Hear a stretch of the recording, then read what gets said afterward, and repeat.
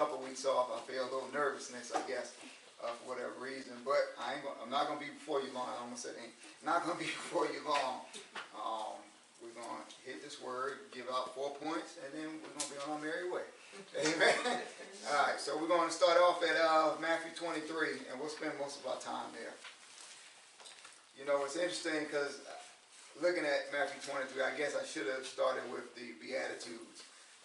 But truth be told, I actually was going to teach from Matthew 25. And as I got into studying Matthew 25, I said I can't teach 25 without teaching 24. Then I said I can't teach 24 without teaching 23. So here we are. So these next few weeks, we're going to walk through these chapters. We're not going to get through all this. Prayerfully, we can get through the first 12 verses today. Amen. You know, God is good. Yes, He is. Hallelujah. And Jesus is good. Amen. Hallelujah. Amen. Amen. All right, so Matthew 23, we're going to read verses 1 through 12, and I'll be reading from the New King James Version. Amen. All right, here we go. Beginning at verse 1. Then Jesus spoke to the multitudes and to his disciples, saying, the scribes and the Pharisees sit in Moses' seat. Therefore, whatever they tell you to observe, observe and do. Do not do according to their works, for they say and do not do. For they bind heavy burdens, hard to bear, and lay on men's shoulders, but they themselves will not move them with one of their fingers. Verse 5. But all their works they do to be seen by men. They make their phylacteries broad and enlarge the borders of their garments. They love the best places at feasts, the best seats in the synagogues, greetings in the marketplaces, and to be called by men Rabbi, Rabbi.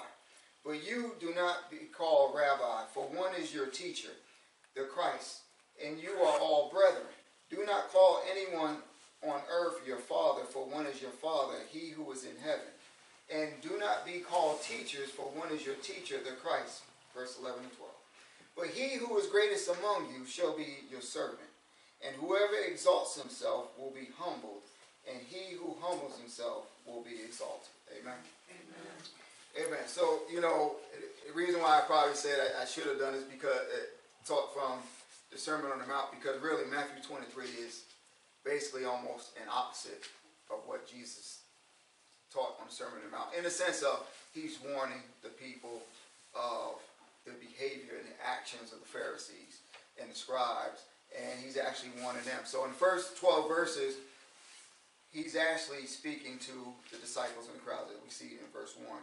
You know, but after verse 12, he actually turns and he's speaking to the scribes and the Pharisees. You know, looking back, you know, obviously this took place approximately about 2,000 years ago. And we can look at it now because we have the scripture, and we'll look at the Pharisees and we'll look at them a certain way. Right? So when we think of Pharisees, we don't think of anything really good, really. Right? We think, why? Because they persecuted Jesus. Right? They had Jesus, they were envious of Jesus. But what we have to understand, 2,000 years ago, they were actually the heroes of the faith. Right? They were, that time, Billy Graham. People looked up to them. And Jesus recognized that. And it wasn't the fact that Jesus had issue with the Pharisee. What he mainly had issue with was their hypocrisy in that aspect. Because what we have to understand is a lot of the beliefs the Pharisee had were in line with Jesus taught. They believed in the resurrection. They believed in the afterlife. They believed in angels and the demonic world and things like that. Actually, they also believed in the spread of Judaism, not just among the Jews, but also among those who were non-Jews. Those are things that Jesus acknowledged and lined up with as well. And sometimes we can look at it and say, well, you know what? The Pharisees were, when we think of false teachers, we think of the Pharisees. But that's not actually the case. Well, how do we know that? Because he says here at the beginning of verse 3, therefore, whatever they tell you to observe, observe and do. You think Jesus will tell us to follow a false teacher? No. You think the Bible will contradict itself? No. Because guess what? Paul said in Galatians, he warned the church in Galatia, he said, look, if anybody comes preaching another doctrine, let them be accursed. John said in his letter, don't even allow them to come into your house. Jude, I almost say Judas. Jude said what? To contend for the faith. Right? So Jesus is not acknowledging it. He's not saying that they're false teachers, but he's saying, look, they're teaching the law, but even though they're teaching the law, they're hypocritical. So that brings us to point number one. Don't do what they do. Don't do what they do. And see, we don't want to be groupthink, because sometimes we want to consider the Pharisees one way and we consider ourselves a different way. But sometimes we as Christians today, we could take on some pharisaical tendencies. I don't even know pharisaical is a word, but I just made it up. It's not a word. So we can add it to the dictionary. So, again, point number one, don't be like them because they preach but don't practice. In other words, they pretend. So that's verses 1 through 4, and I'm going to read those again. Then Jesus spoke to the multitudes and to his disciples, saying, the scribes and the Pharisees sit in Moses' seat. Therefore, whatever they tell you to observe, that observe and do, but do not do according to their works. For they say and do not do. For they bind heavy burdens, hard to bear, and lay them on men's shoulders, but they themselves will not move them with one of their fingers. So here we have, Jesus didn't call them false teachers, but Jesus, he was letting them know that, hey, they taught some good things. They taught some scriptural things, but don't follow their patterns. And while he's talking to the disciples and the people, guess who's hearing? The Pharisees and the scribes. Because they're right there. They're hearing them. So what's interesting is this. Jesus is calling them hypocritical, but sometimes even today, what happens is, well, let me backtrack. So as I mentioned before, that they're not false teachers, but Jesus is saying don't do what they do. But sometimes we entertain the false teachers and things like that. But we're not to do those things. But we have to be careful, and we have to see. Sometimes people teach, say, well, you know what? We'll listen to them, or they were listening to the Pharisees because of the authority that they had, basically being in Moses' seat. Well, yes, that's partly true, right? But then again, the main issue Jesus had with them was the fact that they're hypocritical behavior. And we want to make sure that we don't display hypocritical behavior where we're saying one thing and trying to teach somebody one thing, but we're showing somebody else something different when we get before people. Are we giving them attitude? Are we not showing love? See, because what happened was the Pharisees, they went by the letter of the law. But there was no spirit of the law. And, you know, and another thing they did, they started to add their own opinions and their own theories to the doctrine and said, well, this is part of the law. And they placed heavy burdens on people. So in other words, they placed burdens on people, which is opposite of what Jesus said he would do. Right? Because Jesus is a what? Burden taker. Because he said his burden is easy, his yoke is light. Yes. Right? So these are the things we should not be placing burdens upon people. And I think Marshall said it, I think on Wednesday at Bible study, that sometimes people think holiness is burdensome. But it's not. They think it's burdensome or legalistic. But it's not. Because what happens if we're walking in the light and we're walking in Christ and obeying him, then guess what? It's not going to be hard on us, per se. We're going to want to do right.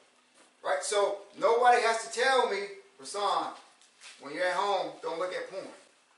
Nobody has to tell me, Rasan, don't get drunk. Right? These are things I don't have a desire to do. Why?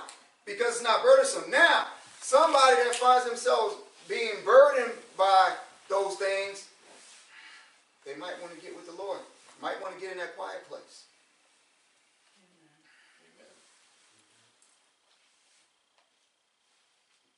So, what Jesus is saying here, it was a hit to the reputation of the Pharisees. Why? Because, like I mentioned in the beginning, they were the heroes. They were the heroes of the faith back then. People looked up to them. But again, what they started to do was, they said, and I think I talked about this before, they started to say, well, look, we're up here, you're down here. Okay? And they started to treat some people a certain way. But we have to understand, it wasn't all the Pharisees that were bad. Why? Because if they were all bad, then Paul himself in Acts Acts 23 would never have still identified himself as a Pharisee, because he used it to his advantage, right? When they were trying to split him in two, and you had the Pharisees and the Sadducees, he says, look, I am a Pharisee. And then guess what? The Pharisees changed their tune that day. So, oh, he's one of us. Almost like a game today. He's one of us. He's wearing our colors. Right? And they went to protect him. Right? And said, nope, you Sadducees, y'all get off of our board. Right? Because he's one of us.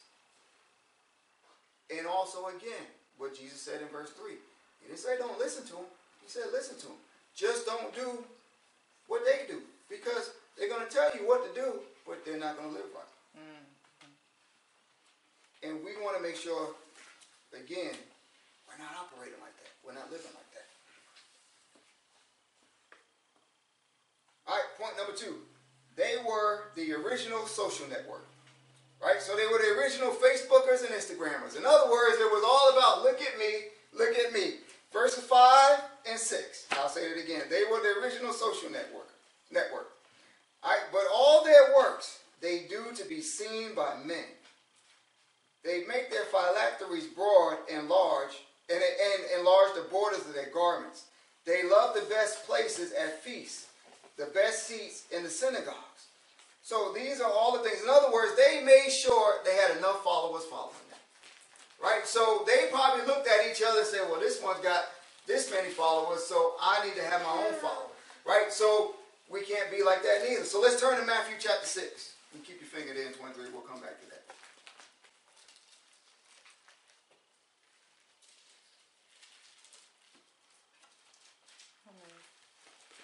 Matthew chapter 6, beginning at verse 1 through 6. Take heed that you do not do your charitable deeds before men, to be seen by them. Otherwise you have no reward from your Father in heaven. Therefore, when you do a charitable deed, do not sound a trumpet before you as the hypocrites do in the synagogues and in the streets, that they may have glory from men. Assuredly, I say to you, they have their reward. But when you do a charitable deed, do not let your left hand know what your right hand is doing, that your charitable deed may be seen in secret, and your Father who sees in secret will himself reward you openly. Verse 5. And when you pray, you should not be like the hypocrites, for they love to pray standing in the synagogues and on the corners of the streets, that they may be seen by men. Assuredly, I say to you, they have their reward. But you, when you pray, go into your room, and when you have shut your door, pray to your Father who is in heaven, the secret place, who is in the secret place, and your Father who sees in secret will reward you openly. And when you pray, do not use vain repetitions, as the heathen do, for they think that they will be heard for their many words. So, the Pharisees, they wanted to go in there, and they wanted people, again, to say, look at me. These are my long prayers. These are the words I'm saying, and we got to be careful not to do that as well. When we're coming together, even when we're coming together on Wednesday, corporate prayer, we want to be mindful and respectful of one another in our prayer. We don't need to be thanking God for everything we have when we come together for corporate prayer. If you want to do that, go into your secret place. That's the time we're to be doing that. But sometimes we come into prayer. Not us, right? Talking about church in general. So don't throw stuff at me. But we could come in and we start thanking God for everything. Thank you for this. Thank you for that. Thank you. No, when we come together for corporately, we want to hit it. We want to hit it. We want to go before the throne room. And again, once again, we're being respectful and mindful of other people, because guess what? When we start doing it, now we start making corporate prayer about us. And that's not what it's supposed to be about. Again, when you need to make it about you or us, we need to be in that private prayer time. Right? Or, if you got that prayer partner, that's okay. Amen. Right? That's okay. But we don't do things to be seen. Amen. Right? We don't come and just make up stuff, and that's usually why some people do that. Not all people, but some people may do that.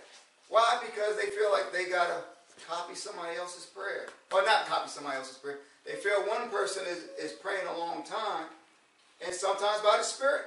That may happen. That's okay. But it doesn't mean that we all have to do that. So in other words, again, they wanted enough followers, right? So we do that today, right? We do that today. We want enough followers. I talked about bumper stickers, right? Church bumper stickers. And we got to be careful of that. And I told y'all before, that's one reason why I'm going to do that, because some of y'all drive like you're not saved. I don't want that representative of the church. Right? I heard one person say, he said he'll probably get Jehovah's Witness bumper stickers on to set a package up for them. Right?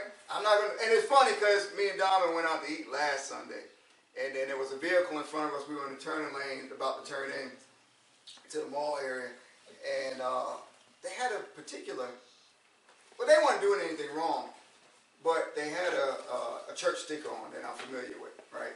And we was in Short Pump, and I know that church is in Midlothian, and I'm looking at the time. I said, now they should be at church. They got this bumper sticker on for this particular church. They should be at church. So why aren't they in church? That's just me. That's just me, right? So all sorts of speculation started running through my head. But yeah, so it ain't, yeah, no bumper stickers. Amen. The phylacteries. So what are the phylacteries? The phylacteries, they got this from the Old Testament. So they will bind things to their wrists, or they will bind things, put straps onto their neck and around their head, and they will have a box, and the box will contain scripture. So they use these phylacteries to get people to think that the bigger the phylactery, the more spiritual they were. Right? But you know what? We kind of do that today too. Right? And I understand and I respect the robes and things like that, but sometimes, you know, we got a robe for the ordained, we got a robe for the PhD, just in the church among the pastors. Right? And sometimes we want those robes and things like that. Why? Because we want people to know our credentials. Right? But it doesn't matter. Because guess what? We're all children of God. Right. We're all children of God. No one is more important than the other. Amen. Point number 3. All right. So they love titles more than people. Verses 7 through 10. Greetings in the marketplaces, and to be called by men, Rabbi, Rabbi. But you do not be called Rabbi, for one is your teacher, the Christ, and you are all brothers. So remember, he's talking to the disciples. He's talking to the disciples and people. Not one of you are more important than the other one. Verse 9. Do not call anyone on earth your father, for one is your Father, he who is in heaven. And do not be called teachers, for one is your teacher, the Christ. So is he saying don't call our dad's father? No, that's not what he's talking about. Right? He's talking about those who want to have spiritual authority over people, who you take it and run with it, and it goes to their head. In other words, everybody's got to call you mom, everybody's got to call you dad. So these leaders, they love titles. In other words, call me bishop, call me deacon, call me pastor. And then if you don't call me these things, then I'm going to sit down and I'm going to scold you. Now I get it, there's a certain respect to those things, but after 24 years in the military, I had a pretty high up position, and I can go off duty at the end of the day, go out with captains and things like that. Well, guess what? We were on a first name basis. I didn't call them by their first name, but they would call me by their first name or just say we. Right? Because it was informal. But I didn't call them by their first name. I still respected them in that aspect. But even if I did call them, they wouldn't have been offended by it. But we see people in church that get so offended by those things. So in other words, they love the titles more than they love people. I got to bring correction to you. Just because you didn't acknowledge me as deacon so-and-so or elder so-and-so. That ought not to be. And here's the thing. Titles often divide the body. Because what happens is, it gives the appearance that, hey, I'm more important than the next one. And once again, Jesus is talking to his disciples here and saying, look, you're all on an even playing field. Because guess what? If we're all born again, we are all the same. Amen. No one's more anointed than the other. Some of us may have been anointed to do certain things, but we're all children of God. That's right. And see, when we take on these titles, or we seek to search out to obtain these titles, now that causes separation. Yeah. Once again, it causes a division and things like that. That's not being a body. Amen. Because there isn't but one head, Jesus. Amen. That's the head. The rest of us are the body. With the arms, the legs, the feet, the fingers, and things like that. The heart, the liver, the lungs, all those things. We all have a place. We all have a part in that aspect. Amen. All right, last point. Point number 4, verses 11 and 12. Point number 4 is, greatest among you shall be called servant. Greatest among you shall be called servant. Verse 11 and 12. For he who is greatest among you shall be your servant. And whoever exalts himself will be humbled, and he who humbles himself will be exalted. See, oftentimes people associate success by how many people up under them, or how many people in the church. That doesn't qualify success, what Jesus says. What qualifies success in the eyes of Jesus is how many people you serve, how many people you may help. See, the world's way of doing things will say, hey, you have to have so many people up under you to be successful in that. But that's not how Jesus looked at it. Even when he was in the upper room with the disciples, when he washed their feet, he was telling them, he says, look, serve one another. Serve one another. That's what it's about. Serve one another. And not just us, but other people. Other people. We can't think we're too high and mighty in the Lord that we can't be servants. Because once we think we're high up, then again, that causes division. And that's not of God. Because we see here, Jesus said it. And whoever exalts himself will be humbled. And he who humbles himself will be exalted. So we need to be humble servants in everything we do. Right? And part of that humble servant is not broadcasting everything we do. Amen. Right? Because ultimately, that's pride.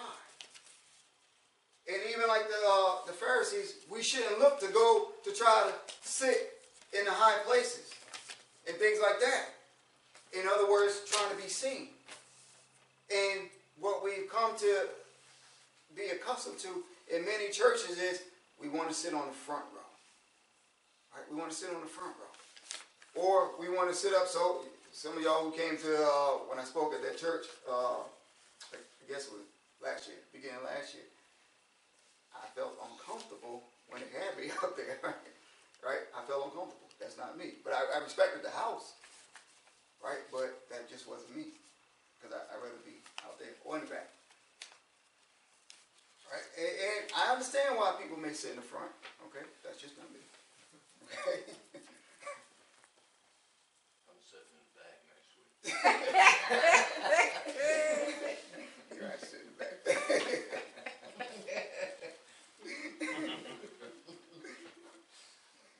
So the Pharisees neglected this thought process of being humble servants because they wanted to be worshipped by wanting to be above the law.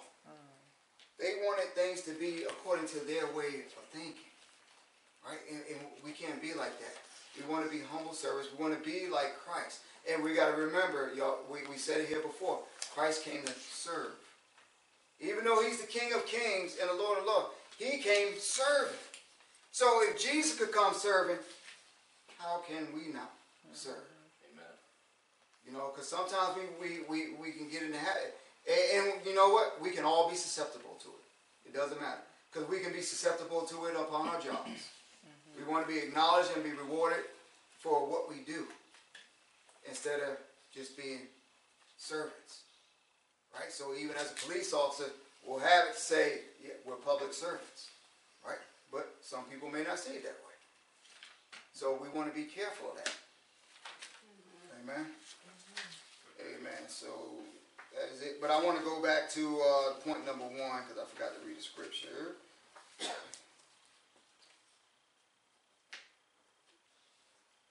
Being doers of the word. So James chapter 1. You can turn it. I'm going to close out with this.